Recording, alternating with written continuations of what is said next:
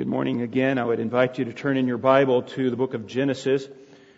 Genesis chapter 16.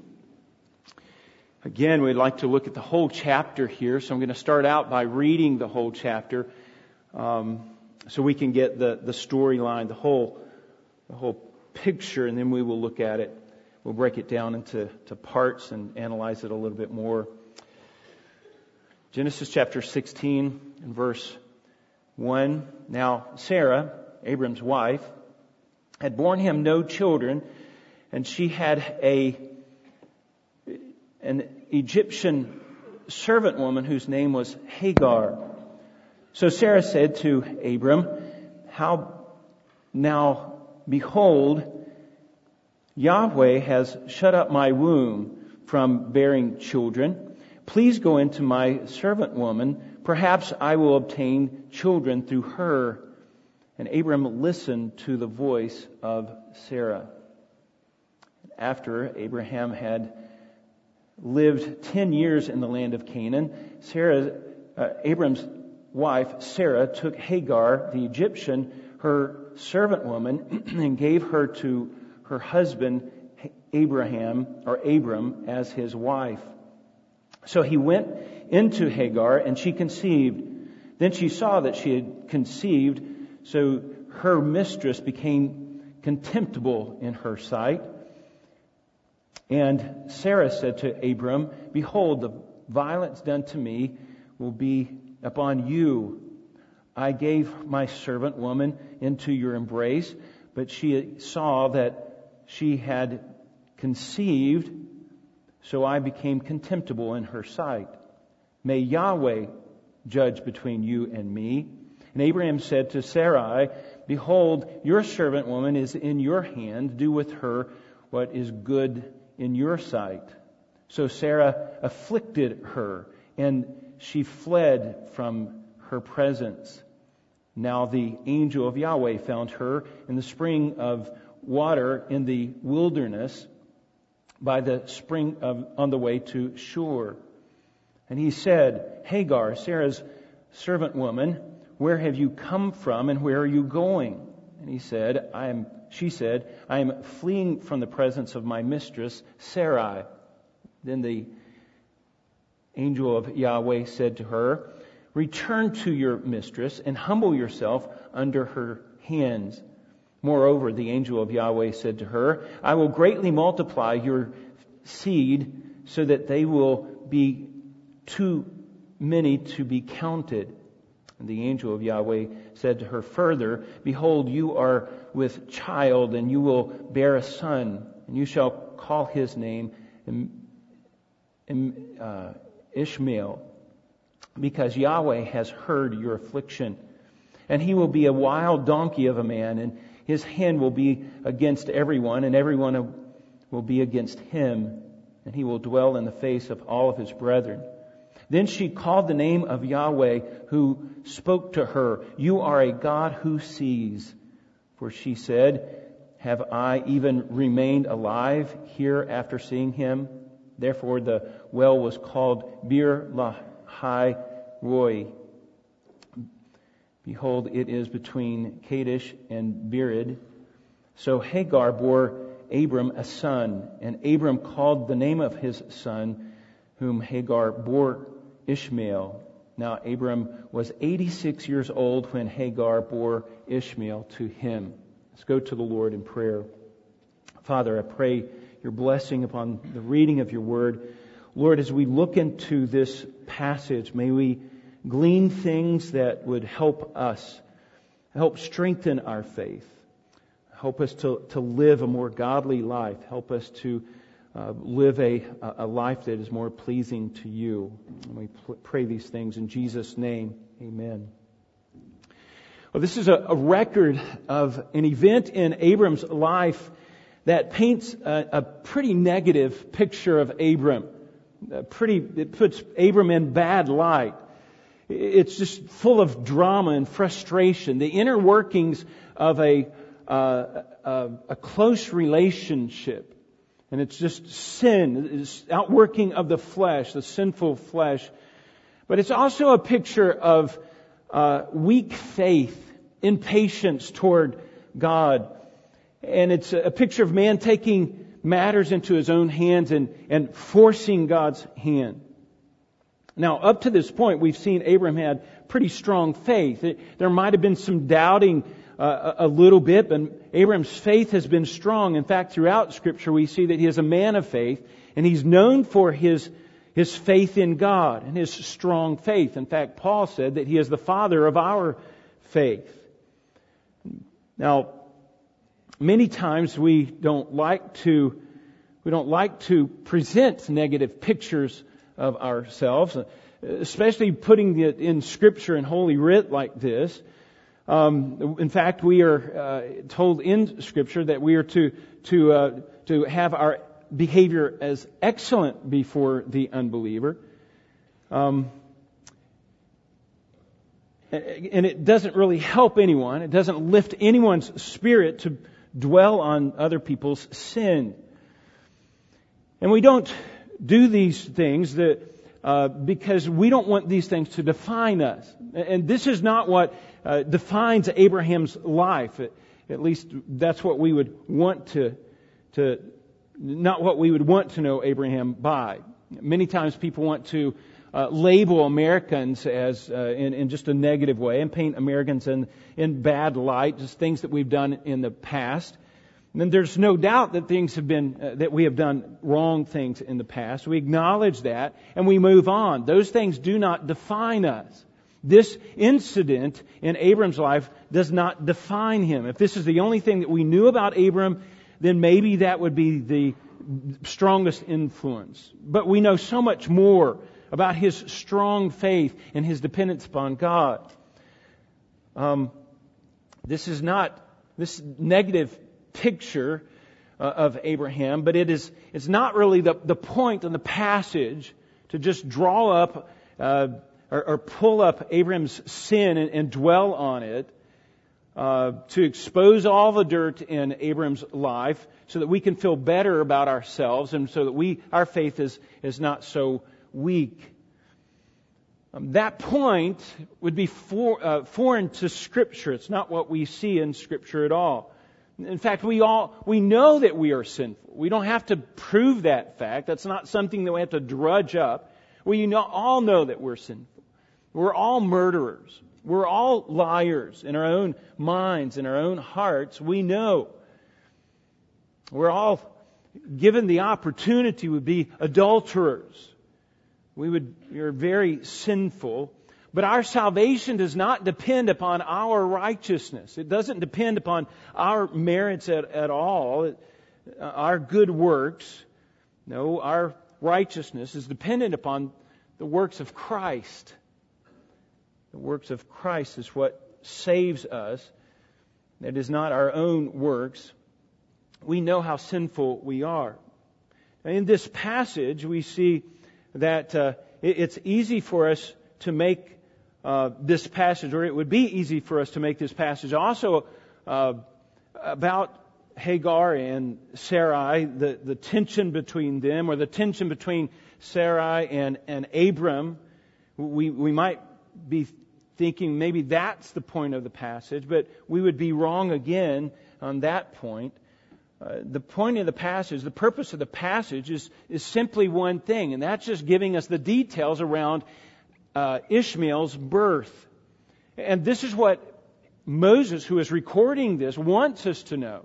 Israel needed to know what the circumstances were around Ishmael's birth, because that was their cousins. Now this is 400 years before Israel was a nation, but they needed to know.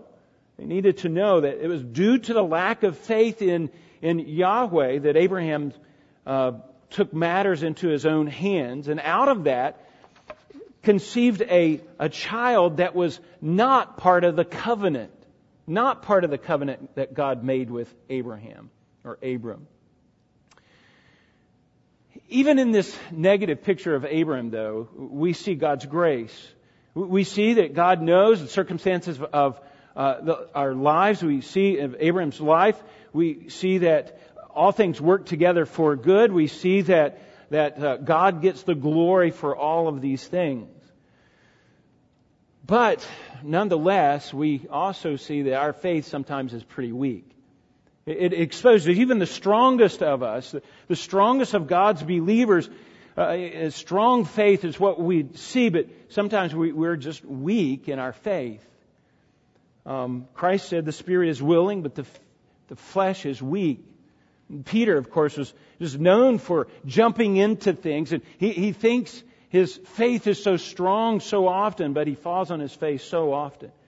And James just tells us trials is what produces an enduring faith. And faith is like a muscle that has to be constantly exercised. And Ishmael came into being because Abram lacked faith in God. And that's important for us to know. Because of his impatience with God, taking matters into his own hands, making bad decisions, basing things upon pragmatics rather than principles. And we see in this passage that we see sin acting out based upon a lack of faith, a lack of trust in God. And the result is Ishmael is born. Now, there's a principle for us that I want you to see. Should be on the screen here under the principle. Here it is. Our doubts concerning the circumstances of our life has no excuse for our lack of trust in God. I'll say that again. The doubts concerning the circumstances of our life is never an excuse. It's not an excuse for our lack of trust in God and not trusting God. Even in our weak faith, folks, we can trust God. Even though our faith may be weak at times, we don't act on that faith. Even though our faith is weak at times, we don't act on that kind of weak faith. Now, what does it mean to have weak faith? And how do we respond to when we recognize within ourselves that I'm vulnerable here? What do we do? Now, the passage is easily divided into the three little sections here. We see the storyline. We'll see that in the first 6 verses. And then we see God's intervention, gracious intervention here, and then the final results of Ishmael's birth. So let's look at the first 6 verses. This is just the storyline here. In verse 1, now Sarai, Abram's wife, had bore him no children, and she had an Egyptian servant woman whose name was Hagar. Now let's stop right there. Now, what you'll see is it kind of jumps right into the middle of the story. In fact, this is where the story is at its peak. If for those who are paying attention, this is at the climax.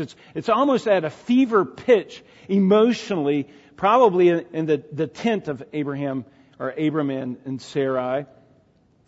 Tensions are running high. Something needs to be done. In chapter 12, God had promised to Abraham that He was going to make him a great nation. He moved him from the Ur of the Chaldeans to the land that He was promising to him, and He's going to make a great nation of him. And He blessed Abram in many, many ways. And that was 10 years earlier. And now he finds himself childless. That's the very thing that you have to be a great nation. And he doesn't have that. Now, there's an urgency here then. There's starting at this climax. In fact, it's a drummed up urgency though. It's an artificial urgency. Satan likes to do that to us, doesn't he? He wants to make us think that we need to push, that there's an urgency here. Or that sometimes the flesh just does that on its own. But the sense here is Abraham and Sarah maybe are looking at each other and saying, we're not getting any younger here. We don't have any children. Something has to be done. Maybe we misunderstood God's plan. Something's messed up somewhere. We need to do something. And so they rush into a bad decision. There's a warning in there for us, isn't there? Certainly there's a warning. And then we see Sarah's bad idea. in verse 2, the first part of verse 2. So Sarah said to Abram, "Now, behold, Yahweh has shut up my womb from bearing children.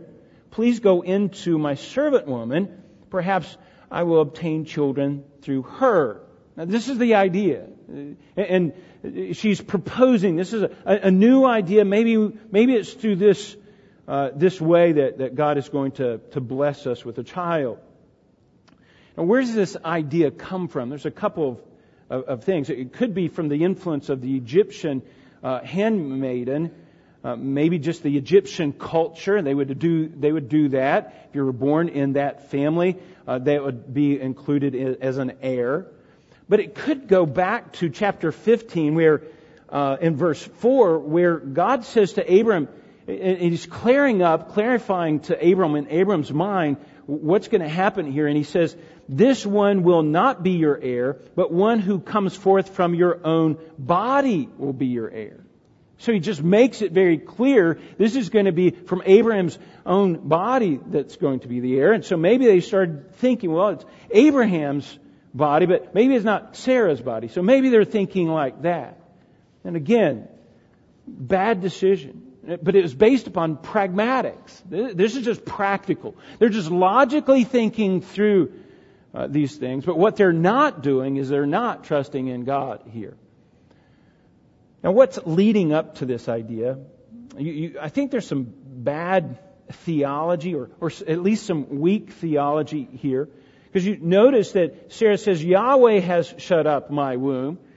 Now, is it true that God is controlling over those things? Who gets to have children and who doesn't? And yes, generally that's good theology in a generic sense. God is sovereign over those things. But she also is forgetting God's promise. She knows God's promise, and that leans to a right theology, but a wrong application to that theology. And they're just overthinking this. There's really no problem here, is there? There's really no problem. It's just a matter of timing. God will fulfill His promise. Now, how much bad theology comes from this one idea that God is unclear? That we need to rush into something. That God's Word is not clear enough, so we have to make it up. We have to fill in the gaps, and so often we come up with bad theology, bad thinking. Not a life of faith in God, but a life of pragmatics. So the decision's made. In verse 2, at the end of the verse, it says, Abram listened to the voice of Sarai. He listened to her. It's not just he heard her. This is acting out upon that hearing, that essentially he obeyed the words of Sarai. Now, the final decision was Abram's. He was the one that was in charge of this, but he's also the one who was responsible. And he was the one that heard from God. He knows better. He heard the promise direct from God. He heard God's words, and God was speaking very clearly. I believe this idea comes from Satan himself, and Abram acted upon this. Bad advice. Bad advice. Men, there's a lesson to be learned here. We may be the leaders of our home, but we're also responsible to make the right decisions in our home. We may have some authority, but the real emphasis in Scripture is upon the responsibility we have, not just the authority that we have. So we need to keep that in mind. Now in verse 3, we have just a clarification verse. Just so that we're all clear, there's a summary verse in verse 3. And I like this because this is just so clear. The emphasis is right where it should be.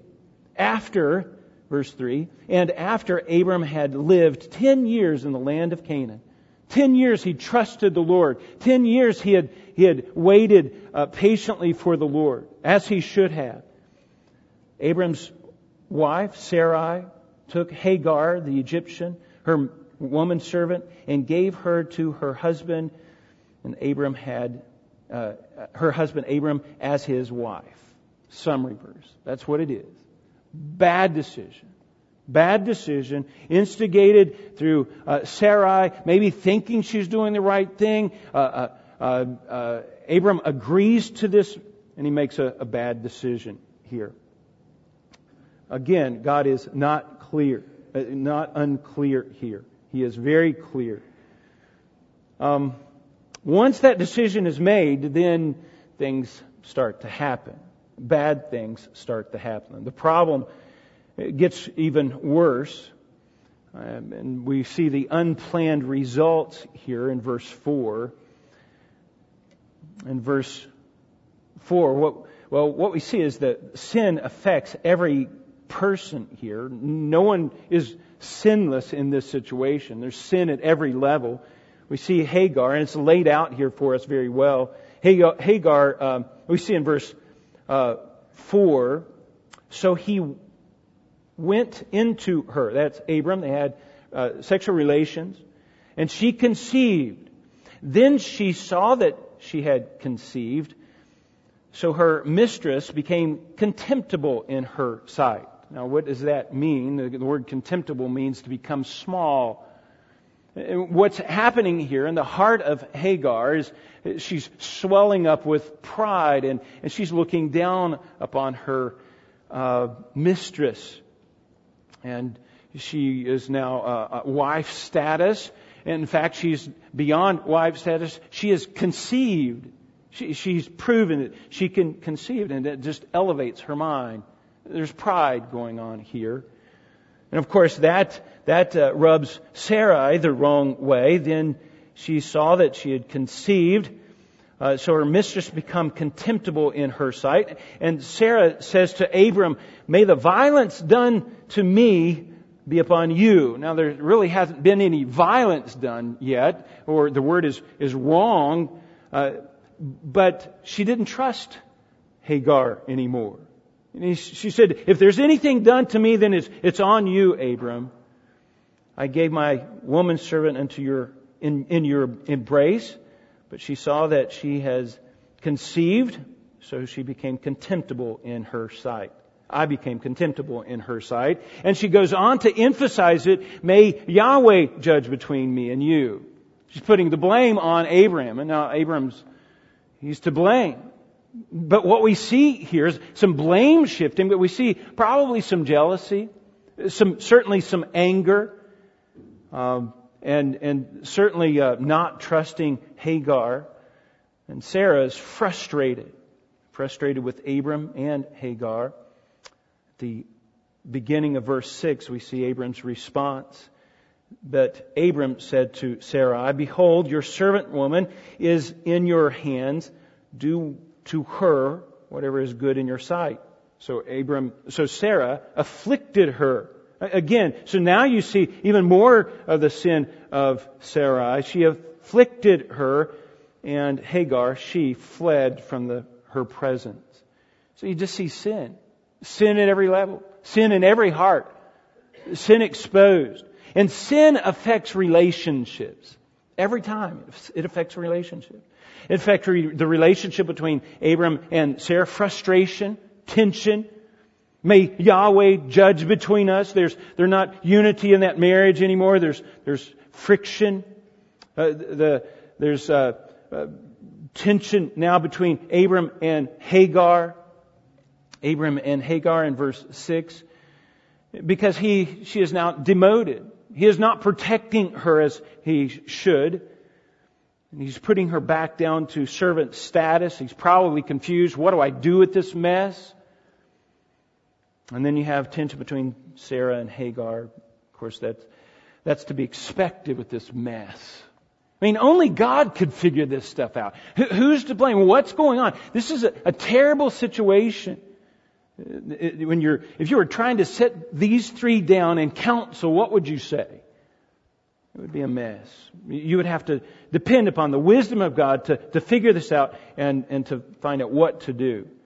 And of course, Hagar flees. She leaves. She runs away.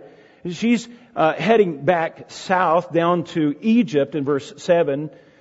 And the angel let me stop right there. So you see frustration with all of these relationships.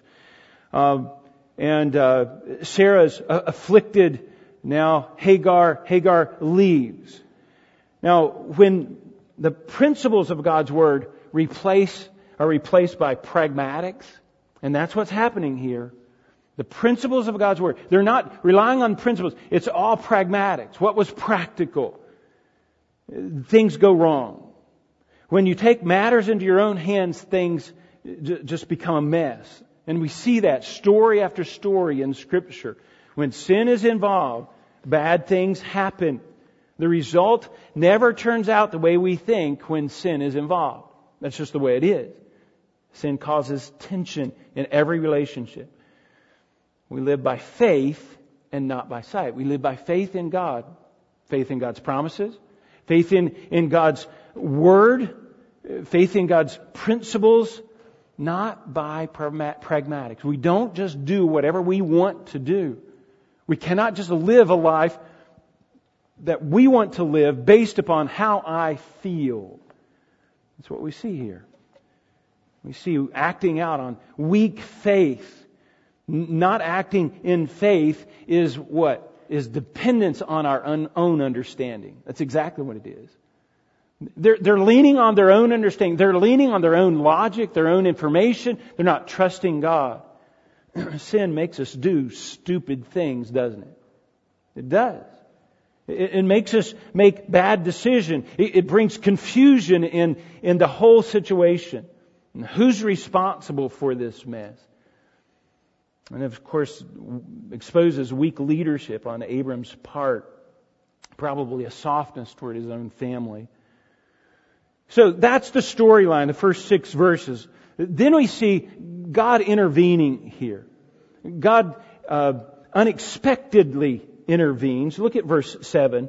Now the angel of Yahweh found her in a spring. This is Hagar, in a spring of water in the wilderness by the springs on the way to Shur. Now that would have been south of Palestine. She would have been headed south, probably through the desert. She would been at as many watering holes as she could find. She would have probably been there just trying to replenish herself, but she was headed back home. And he said, this is the angel of Yahweh said, Hagar, Sarah's maidservant. Now notice, he notices her. He recognizes her right off, and she knows that he knows me. And he says, where have you come from and where are you going? And she said, I am fleeing from the presence of my mistress, Sarai. Now, what we see here is these. I want to just notice that the angel of Yahweh, of course, that's the first thing you notice. Who is this?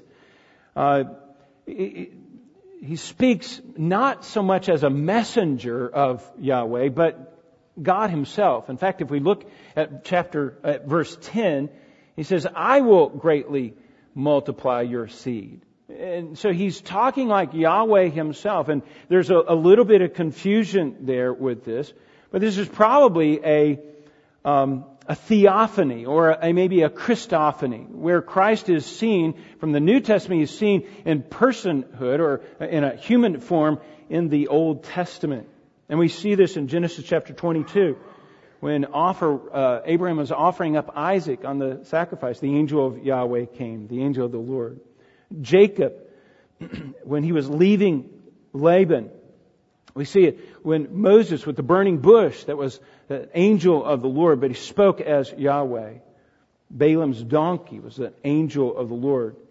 3 or 4 more times in the Old Testament. It's probably a Christophany or a theophany where Christ was there in person. And she kind of recognizes this from the text. We'll see that. But there's 3 things I want you to notice. Number 1, he asked her a question. Where have you come from? Where are you going? She's got the sympathy here. She's the one that's being played as a pawn here. She's kind of the victim of this whole situation. And he knew her. And she recognized that he knew her. And it's as though God were intervening. And I love that. God is running to comfort her and defend her. She's kind of the underdog in the story, you might say. Now, she's not lacking in sin, don't get me wrong there, but God has some mercy upon her. And then you see that this angel of the Lord begins to ask questions.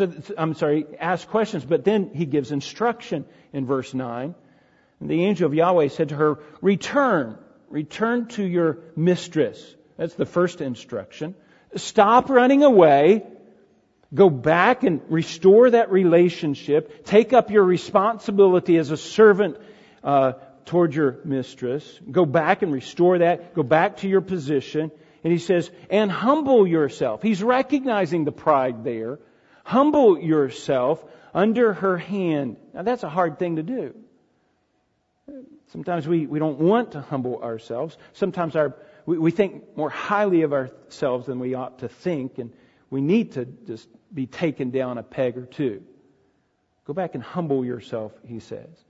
And allow these things to play out. And then the third thing I want you to notice is that he also provides comfort for her. I love that.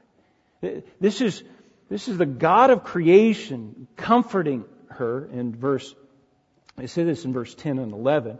Moreover, the angel of Yahweh said to her, I will greatly multiply your seed so that they will be too many to be counted. The angel of Yahweh said to her further, Behold, you are with child, and you will bear a son. So that's the gender. And you shall call his name Ishmael. That's the name. And we know that he's going to be the older brother. That's his status.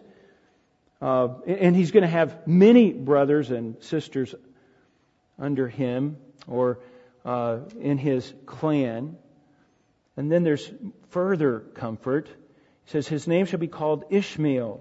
And then he gives an explanation why Ishmael, because Yahweh has heard your affliction. Ishmael means a God who hears. A God hears. Verse 12, he goes on to say, and he will be a wild donkey of a man. This is his character. And his hand will be against everyone, and everyone will be against him. And he will dwell in the face of all of his brethren. So there you have it. That's some encouragement here, that she's going to have a son. She knows the name. She's going to have multiple, at least grandchildren. His character is going to be a wild donkey of a man, he says, aggressive, independent. But his name will be Ishmael. God hears. I love that. So every time that Sarah or Hagar calls him Ishmael and brings her to him, she's reminded, God heard. God heard. I was just beside this spring and crying out to the Lord, and God heard. God heard her situation. He was aware. He knew what was going on. And then, so every time she hears that name, she will know this is God. God heard. God heard in this situation. He's a God who hears. Now, folks, that brings comfort to our lives, doesn't it? God loves for us to pray to Him. He does hear. He does know the circumstances in our life. He is a God who hears. Hannah cried out, "Oh Lord, give me a son." She gets Samuel. Many ladies throughout the Old Testament. And sometimes we think God doesn't know the circumstance of our life, but God hears. God hears, folks. When we cry out to Him, He wants us to pray. He wants us to cry out. In fact, He will put us in situations so that our faith becomes strong, so that we cry out to Him. We cry out to the Lord because He is a God who hears. And we can go throughout Scripture and find passage after passage where God heard the prayers of His people. There's one last thing that we need to know. So God intervenes. We see the storyline, God's gracious intervention, and now we see the birth of Ishmael. And it gets even better in verse 13. Because she responds to this, and this is just wonderful. Then she calls the name of Yahweh. She is naming this God. She is naming the name of Yahweh. Probably she had heard of this God. Maybe from Abram. Maybe just his influence. when he would come back and say, hey, God spoke to me today and here's what He's like. And she's developing this understanding of this God. And she wants to add to this. This is a God, she says, name this God Yahweh, who spoke to her. She says, you are a God who sees. Not only Ishmael, a God who hears, but a God who sees. For she said, I even remain alive after seeing Him. She's recognizing, I've been in the presence of God. He saw my circumstances, the circumstances of my life. And therefore she names the well after Him, the spring after Him. She says, the spring's therefore called Bir Lahai Roy, the God who sees. The God who sees. And it's between Kadesh and Beer. And they probably would know, Moses' day, where that would be. It goes on to say, so Hagar bore Abram a son, and Abram called the name of the son who Hagar bore Ishmael. Now, Abram was 86 years old when Hagar bore Ishmael to him. Now, what a story. What a story. And what I love seeing is the faith of this Hagar. Naming Yahweh, naming a God who sees. He is a God who sees. El Roy is the title. God who sees. And she says, I even survived. I heard my master talk about this God, but I spoke to Him myself. He saw my circumstances of my life, and I survived that encounter. And He was very gracious to me. He's a God who sees. Now, I have to remind myself sometimes, and I want to remind you, that God sees, folks. God sees the circumstances of our life. He saw that the hidden treatment, what was going on inside the tents between her and Hagar and Abram and Sarah, and He knew the whole circumstances. You know, He's a God who sees. He saw Cain's treatment of Abel.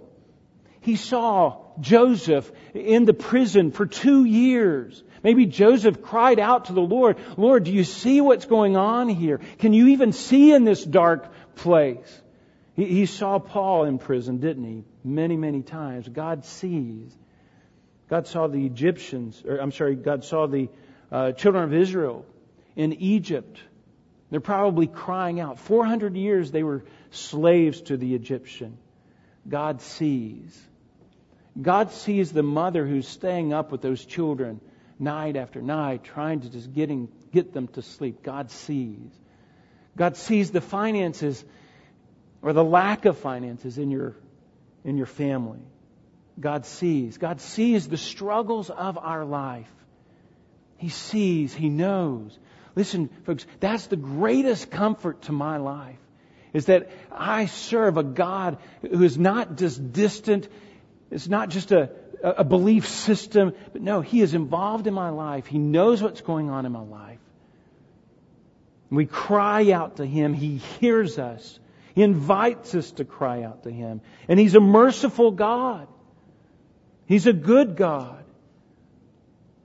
And many times we cry out and say, oh God, do you see? Oh God, do you hear what's going on? Some have turned this El Roy, this name for God, a God who sees, they've turned it into, they would interpret it, He is a shepherd, because it's the same kind of idea. A shepherd, what do? They oversee the flock. He's a shepherd, and I like that. He's not distant. He's involved in the sheep's life. Are you not glad, folks, that we serve a God who sees? That's His character. So He sees what's going on in our life. He hears the cry of our hearts. Sometimes we can't even articulate it, and yet we know that He hears. We always know that God hears our circumstances. We know that the inner workings of relationships that nobody else knows, that conversations that take place that nobody else is aware of, but God knows. God knows. He knows even the conversations of our own heart, doesn't He? He's a God who hears, a God who sees. He sees the frustrations of our life. He sees the hardness. He sees the bad decisions of our life, the sin in our hearts, yet He's loving. Folks, we're not perfect people. Abraham didn't have perfect faith. We'd love to just think he was a perfect guy, but Abraham had weak faith that had to grow, had to learn and experience a God who sees, a God who hears. And Abraham had to grow in his faith. And folks, He is a God who hears us. My encouragement to us today is just we take courage in that. We take courage in knowing that we serve a God who hears us. Little tiny church, Daniels, West Virginia. Little tiny state, West Virginia. A big country. We serve a God who sees us. And folks, we cry out to Him daily. We're so dependent upon Him. Let's go to the Lord in prayer. Father, I thank You for just these thoughts, these ramblings. Lord, what a difficult story. It's not about the sinfulness, but it's about Your grace, Your glory, and how You could turn a circumstance around to make it something incredible. Lord, thank You for being a God who sees, a God who knows, a God who can change the circumstances on a dime, a God who can comfort our hearts even through funerals. You are a great and good shepherd, even when we walk through the valley of the shadow of death. You see the circumstances of our life. And Lord, may we take comfort in that. Lord, thank You for hearing our cries. Lord, even this week, I pray that we cry out to You, knowing that You hear. We pray these things in Jesus' name. Amen.